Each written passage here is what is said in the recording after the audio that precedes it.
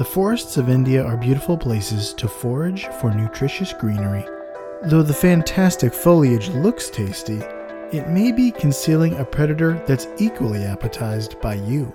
If you're a deer that's detected a dastardly ne'er-do-well, what can you do to protect yourself? Such is the plight of the Indian muntjac, but sometimes a borrowed tactic is the right one for the job in life, death, and taxonomy.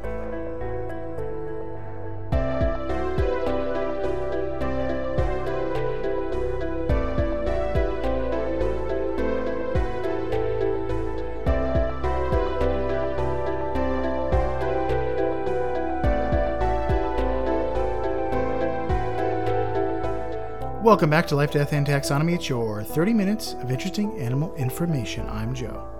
And I'm Carlos. Thank you to Cassie for the creation of our theme song. To hear more of Cassie's music, please search Cassie Michelle on YouTube or Spotify. And thank you to Johanna for the creation of this week's artwork. To check that out, you can follow us on Facebook or Twitter at LD Taxonomy or visit us at our home on the web at ldtaxonomy.com. And a very special thank you to our patrons. Tristan Taylor, Carol Raspulich, Jesse Raspulich, and Paul Chomo. Sorry, I've got the list here. Thank you so much for your contribution. It's greatly appreciated. Thanks for helping us keep the lights on. And today we're talking about a deer whose bark is worse than its bite. But more on that later. I don't know. Its bite is pretty powerful. Especially if you're grass. 80 damage.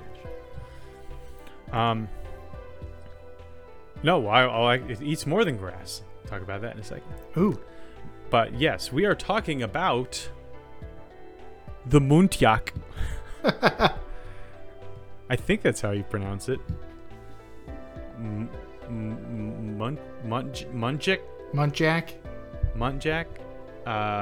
Muntjac? I like muntjac. It's probably muntjac. It's Indian. It's Indian muntjac. So yeah, it probably is muntjac and not muntjac because that would be more Scandinavian sounding with the y in the j. But it's also known as the barking deer, the rib-faced deer, the kakar, and the Mastriani deer. Ooh. But I think we're mostly going to call it the barking deer here. Or the muntjac. The muntjac definitely sounds like a cryptid. It does sound like that. Gather round and hear the legend of the muntjac. It comes in at night and barks in your face and disrupts your family dinner. Mm-hmm. And then it goes away. It's actually not that big of a problem. What you really need to look out for is the Wendigo. But we're going to call it here. So it's called the barking deer, rib-faced deer, kakar, or Mastrani deer. But we're also going to call it here the deer hunter.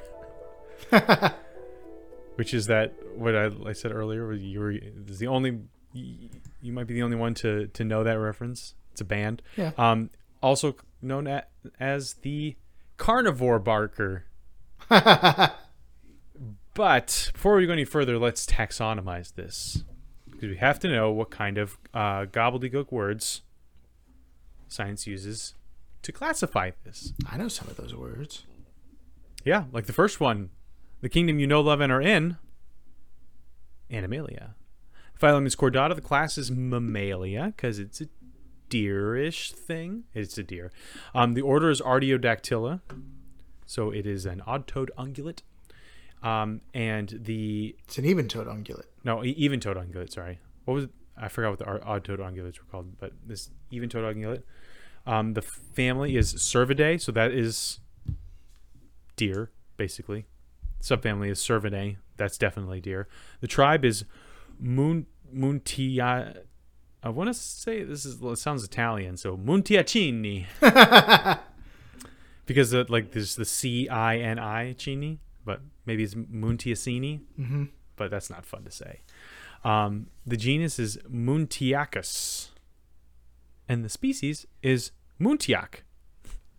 Or Muntjac. Like we mentioned earlier. So, Muntjacis, muntjac. I don't like saying that. I want to say muntjac. That's more fun. But yeah, so since we're in the business of naming things and business is good, it's time for my favorite part of the show, critter groups. Oh, part of the show. Oh, dang it! So this Sunday, okay. Earlier, I have to tell you this. Okay. Though it pains me. Earlier in the year, a couple that Johanna and I are friends with brought one of their friends to church, and I was talking to Jamie, patriarch of the well-known clan of longtime supporters, father of the voice of the Stinger, and that's one way to say those things. Yeah. He mentioned this podcast to this woman, and she went and listened to it and came back this Sunday, and she said, I listened to the podcast. I love the part of the show when you say the groups that the animals are in. She loves this. Her favorite segment is critter groups. I mean, I knew we had legitimate critter groups fans when we ran that poll like a billion years ago.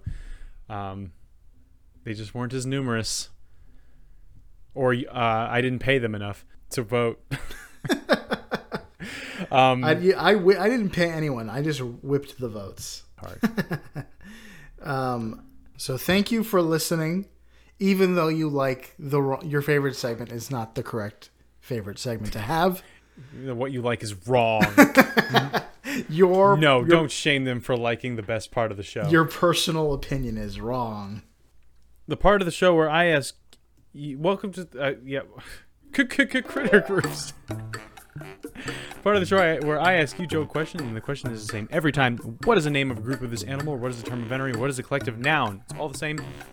If you saw a group of deer, we've covered deer before, but we have not done this collective noun. If you saw a group of deer, would you say that's A bilto of deer, B, a rangale of deer, C, a yerp of deer, or D, a thram of deer? A yurte, a thram, a what is the multiple syllable one? No, bilto is the first one. Yeah. The second one is rangale. Rangale. The C is yerp, and D is thram. Rangale, final answer. Ding, ding, ding. You are correct. Why did it have so many syllables when the other ones were monosyllabic?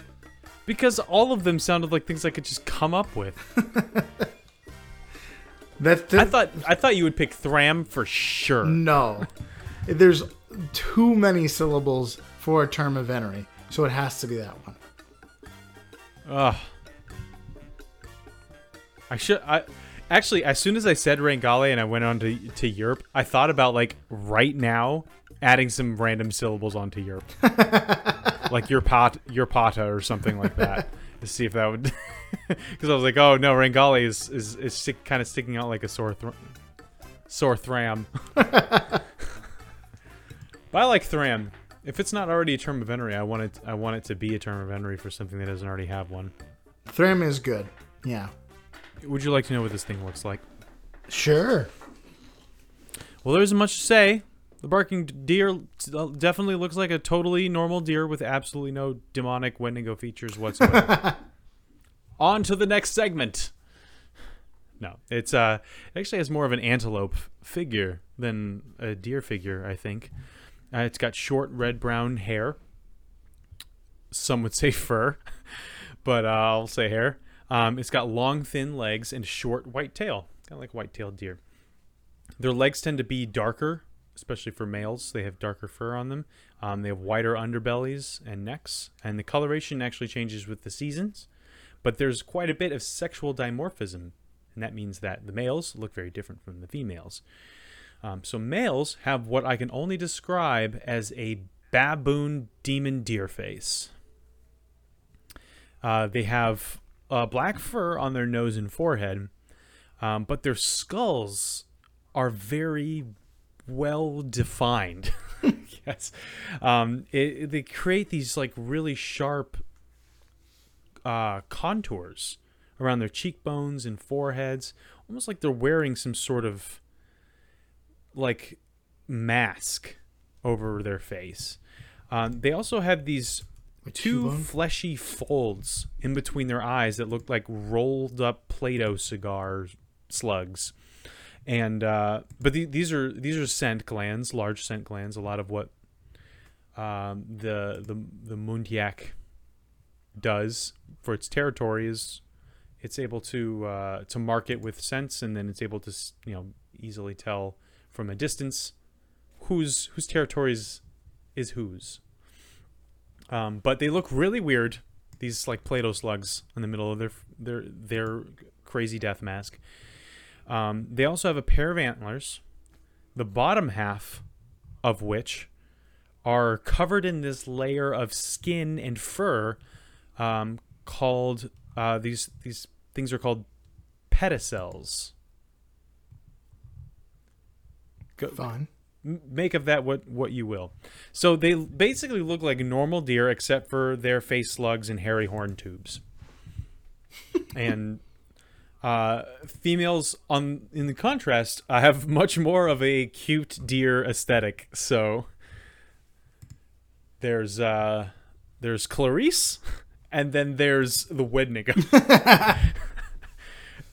Males and females, you can spot them from a distance. But these are actually relatively small for being in the deer family. But how small are they, Joe? Good question. Welcome to the Beloved Measure Up segment, the official listener's favorite part of the show, lest we forget. The part of the show when we present the animal size and dimensions in relatable terms through a quiz that's fun for the whole family. It's also part of the show that's introduced by you when you send an audio of yourself saying, singing, or chittering the words, or bleating, or or barking the words Measure Up into ldtaxonomy@gmail.com. We don't have a new Measure Up intro this week, so we're going to delve into the archives to revisit our greatest hits.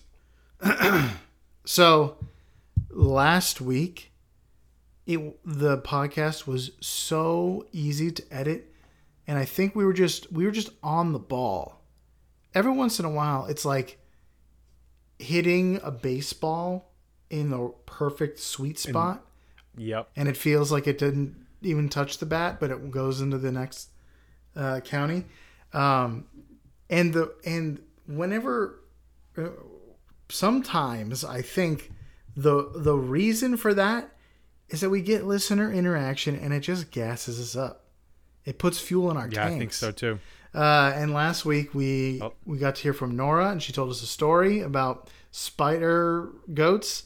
So send in your animal stories, send in your measure ups, send in. It helps us be better hosts. Yeah. Yes. And it helps Joe with the editing. Oh yeah, it definitely does. No dead air, just smooth sailings. But we don't forget our roots, you know. So let's go back to one of the earliest Measure Up intros on record. Without further ado, the listener's favorite part of the show.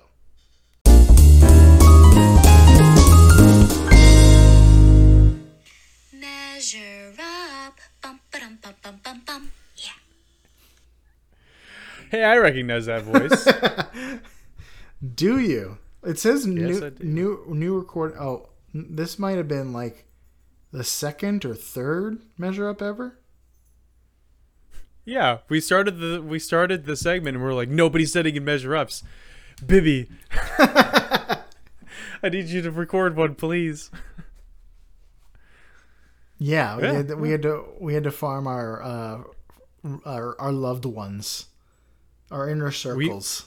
We actually had to farm them because we are farmers. Yeah. Bump it, bump it, bump bump. Thank We are you farmers. for that measure up and for letting Carlos have his deluxe studio. And for and for on several occasions having to bathe one child while keeping another one from dying. That's why we do these later, so that she doesn't have to do that anymore. Yeah. But she did But I have can to help. do it a few times, and we are eternally grateful. Yes. Sweet. Let's talk about length. They're between 89 to 135 centimeters, which is in American 35 to 53 inches. I'm recording this after the 4th. There's a meme going around where like somebody mentions kilometer and then like somebody like in very patriotic fashion screams, "What is a kilometer?" Because we don't know what that is. Is the way they say it patriotic, or the fact that they said it patriotic? It's usually like somebody with a lot of like patriotic clothing, or maybe some sort of some variation on a George Washington looking person. Got it. Okay. I'm sure that George Washington, knew what a kilometer was. How many barking deer could fit in the longest tunnel kiln in the world, lengthwise? Tunnel kiln? Yeah. Like a fireplace? Yeah. Well, here's a hint. A tunnel kiln is a factory furnace that's used to heat materials that are passed through it continuously. The longest one ever is in India's Carbonics Technologies in Dahej. It's the kiln of the long flame. That's the secret final level to Dark Souls. Mm-hmm. Long. Tunnel. I'm going to say 150 feet. 150 feet divided by 53 inches. Well, 150 feet times 12 inches divided by 53 inches, which is 34. That can't be right. But yeah, I'm going to say 34 barking deer. The correct answer is 163 barking deer. It's a lot longer than I thought. The kiln is 720 feet, or 219.4 meters long. I was like, I think of things in stories. Oh, like, I like stories. You mean like of a Like building? J.R.R. Tolkien stories. Oh. No. So I think of like 150 feet is a 15-story building. I'm like, that's really long. Put that on its side, and that's like that'd be a huge factory furnace thing. 720 feet is a huge factory furnace thing. Yeah, so I was thinking like 150 feet would be huge, and then 720 feet is just so much huger. Yeah, I mean, but think about like stuff like how many miles it takes to orbit, but how many miles it takes to get to like Orlando. What? It just vertical space feels a lot taller than horizontal space feels long. Yeah, like the ISS is only like 250 miles away. Yeah. And it's like, yeah, sure, that's a trip at Disney World. It's a little longer than that, I think. It's like a 4-hour drive. Yeah, trip to Tampa. And or to space. Yeah. Or that's how far space we can go away. to Tampa. Space We can go to Cape Canaveral or space. We could take 4 hours to get to Cape Canaveral, and then we could just start driving vertically for another 4 hours, and then we make it to space. No problems. But yeah, let's talk weight. Really far away. Let's talk weight. They're 39 libs, or 17 conservatives. Just kidding. 39 pounds or 17 kilograms. I wasn't going to say anything. How many muntjacs go into the record-breaking Burmese python that was captured in the Florida Everglades this summer? Oh, I'm pretty sure I know this one. Last week, I think. 2 weeks ago. I saw this. I think it was 18 feet, if I remember right. Well, here's a hint. The python is the heaviest snake ever caught in Florida. Oh wait, it's weight. Not, Yeah. It was found with an adult white-tailed deer in its digestive system.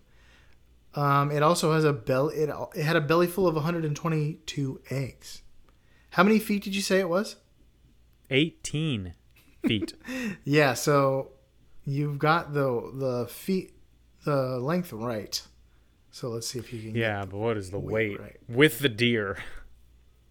You know what? I'm going to have same number for both questions. 150. 150 muntjacs. But it had a whole deer in it? Oh, probably a baby one, right? a full-grown white-tailed deer.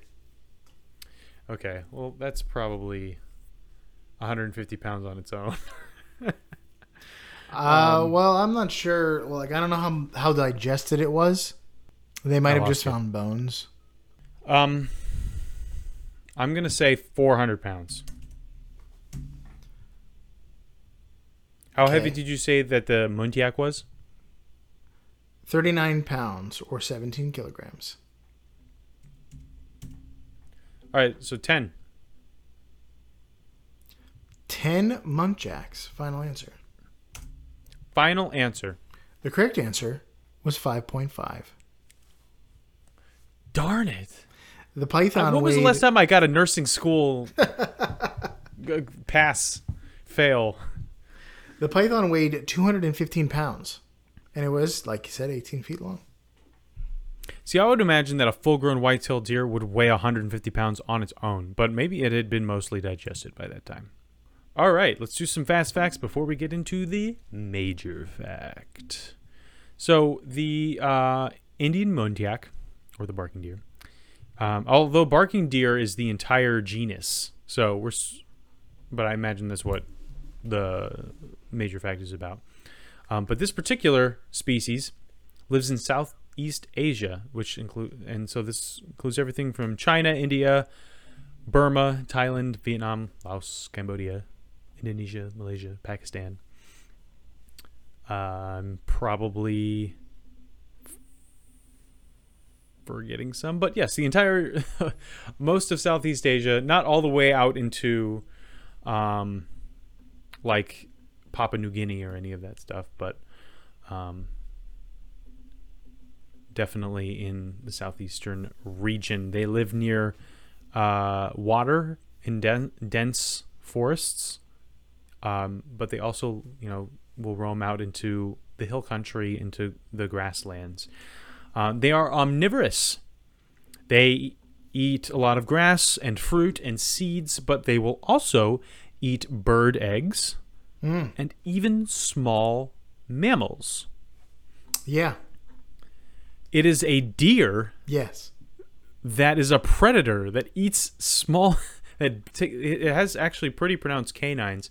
If you go back to our water deer episode, which is basically just a normal deer but with giant saber-toothed vampire fangs, the barking deer also has some pretty significant canines, but not like tusks. They don't come out of its mouth like that, but it's enough to kill small animals, which is why I called it the deer hunter and also the carnivore barker. You might not be aware of this, but in one of my episode intros, I mentioned that deer sometimes eat birds, like white-tailed deer.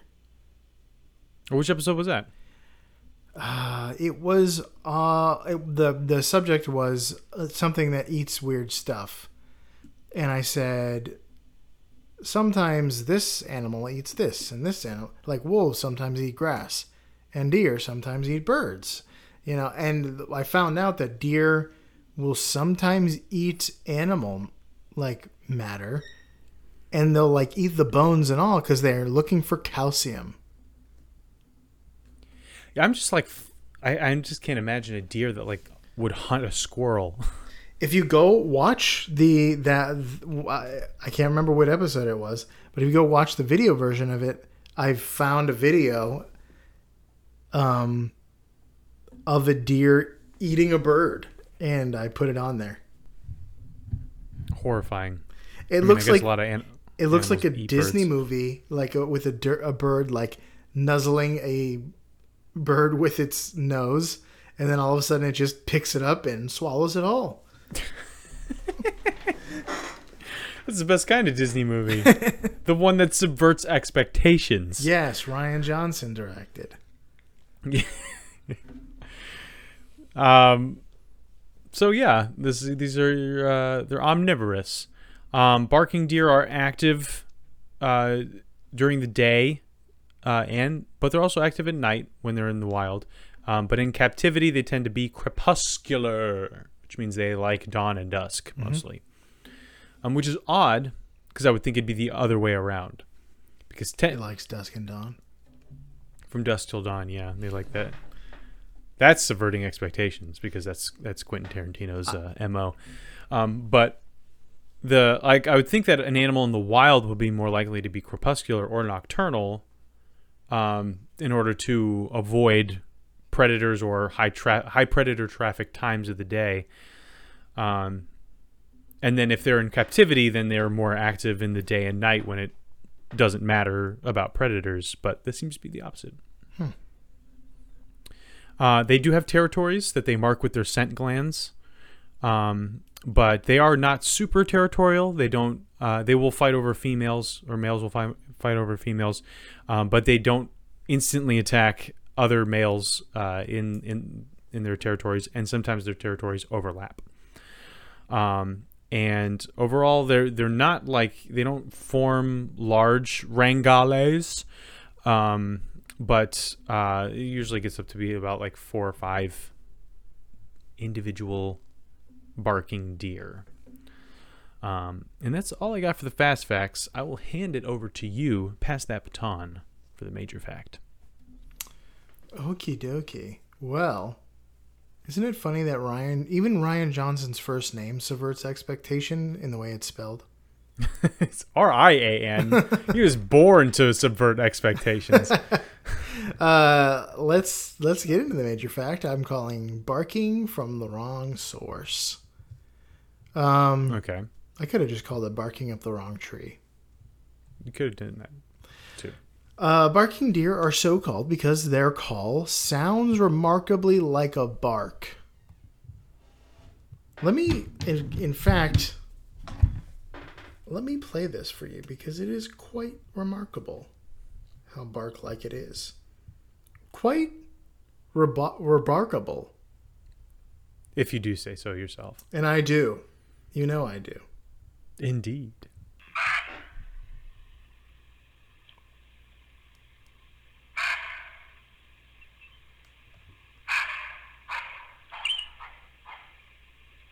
It's a Wendigo. It's a Wendigo. It is 100% a spirit monster. That's a skinwalker. Pretending to be a dog. Deer are no strangers to vocalization, but they typically are described as bleating or bellowing, like a typical herd animal. But deer usually make sounds during the rut for the purposes of mating. But why does the barking deer bark? Muntjacs were once thought to use their barks for 2 purposes, for the rut and as an alarm bell. But researchers now believe that these barks may only be used to signal that a predator is near, and they don't even use it for the rut.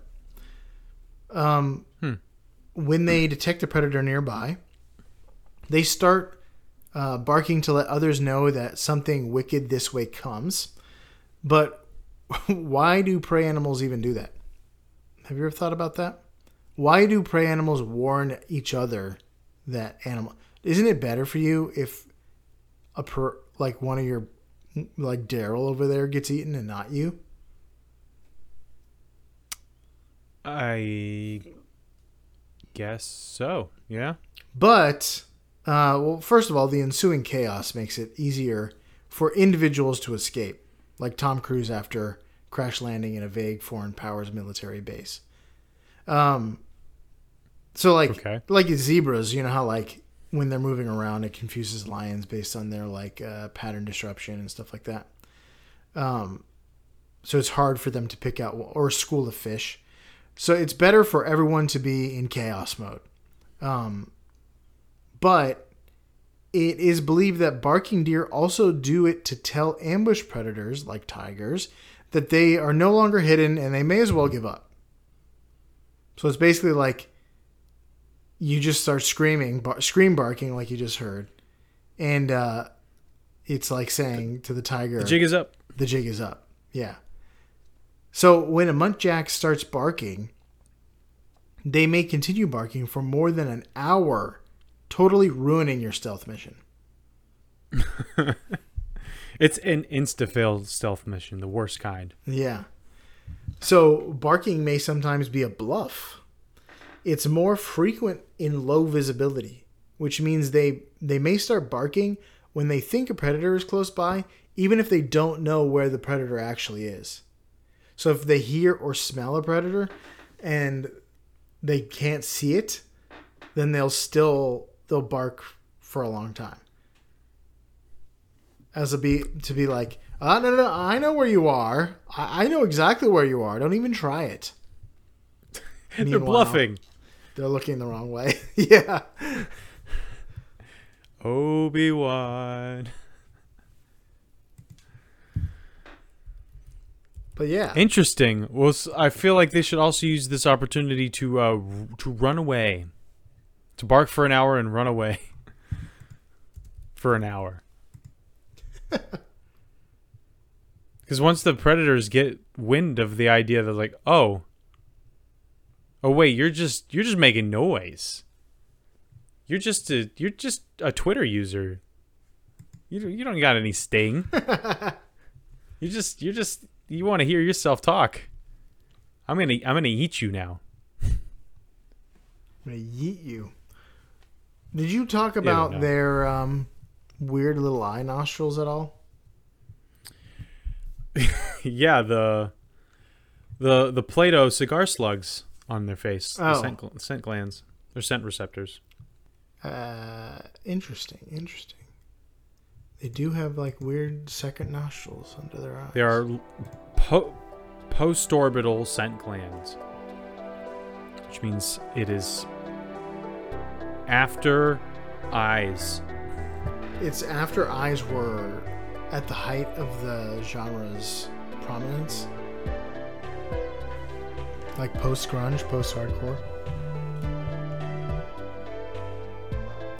Yeah, instead of anti-orbital.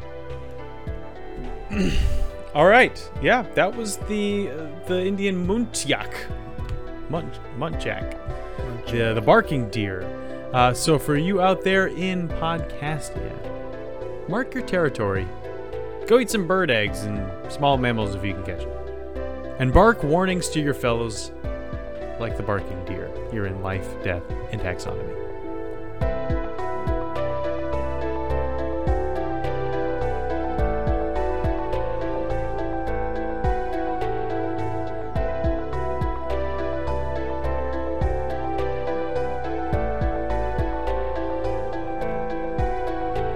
Hey Taxonomy Titans, I just want to remind you that we now have a Patreon. Patrons can see full video episodes and get shoutouts on the show. But ultimately, it's a way for you to help us cover some costs and get even better. Still, reviews are the best way to help us grow. So if you haven't left one yet, we'd really love to hear from you. As always, thanks for listening and engaging.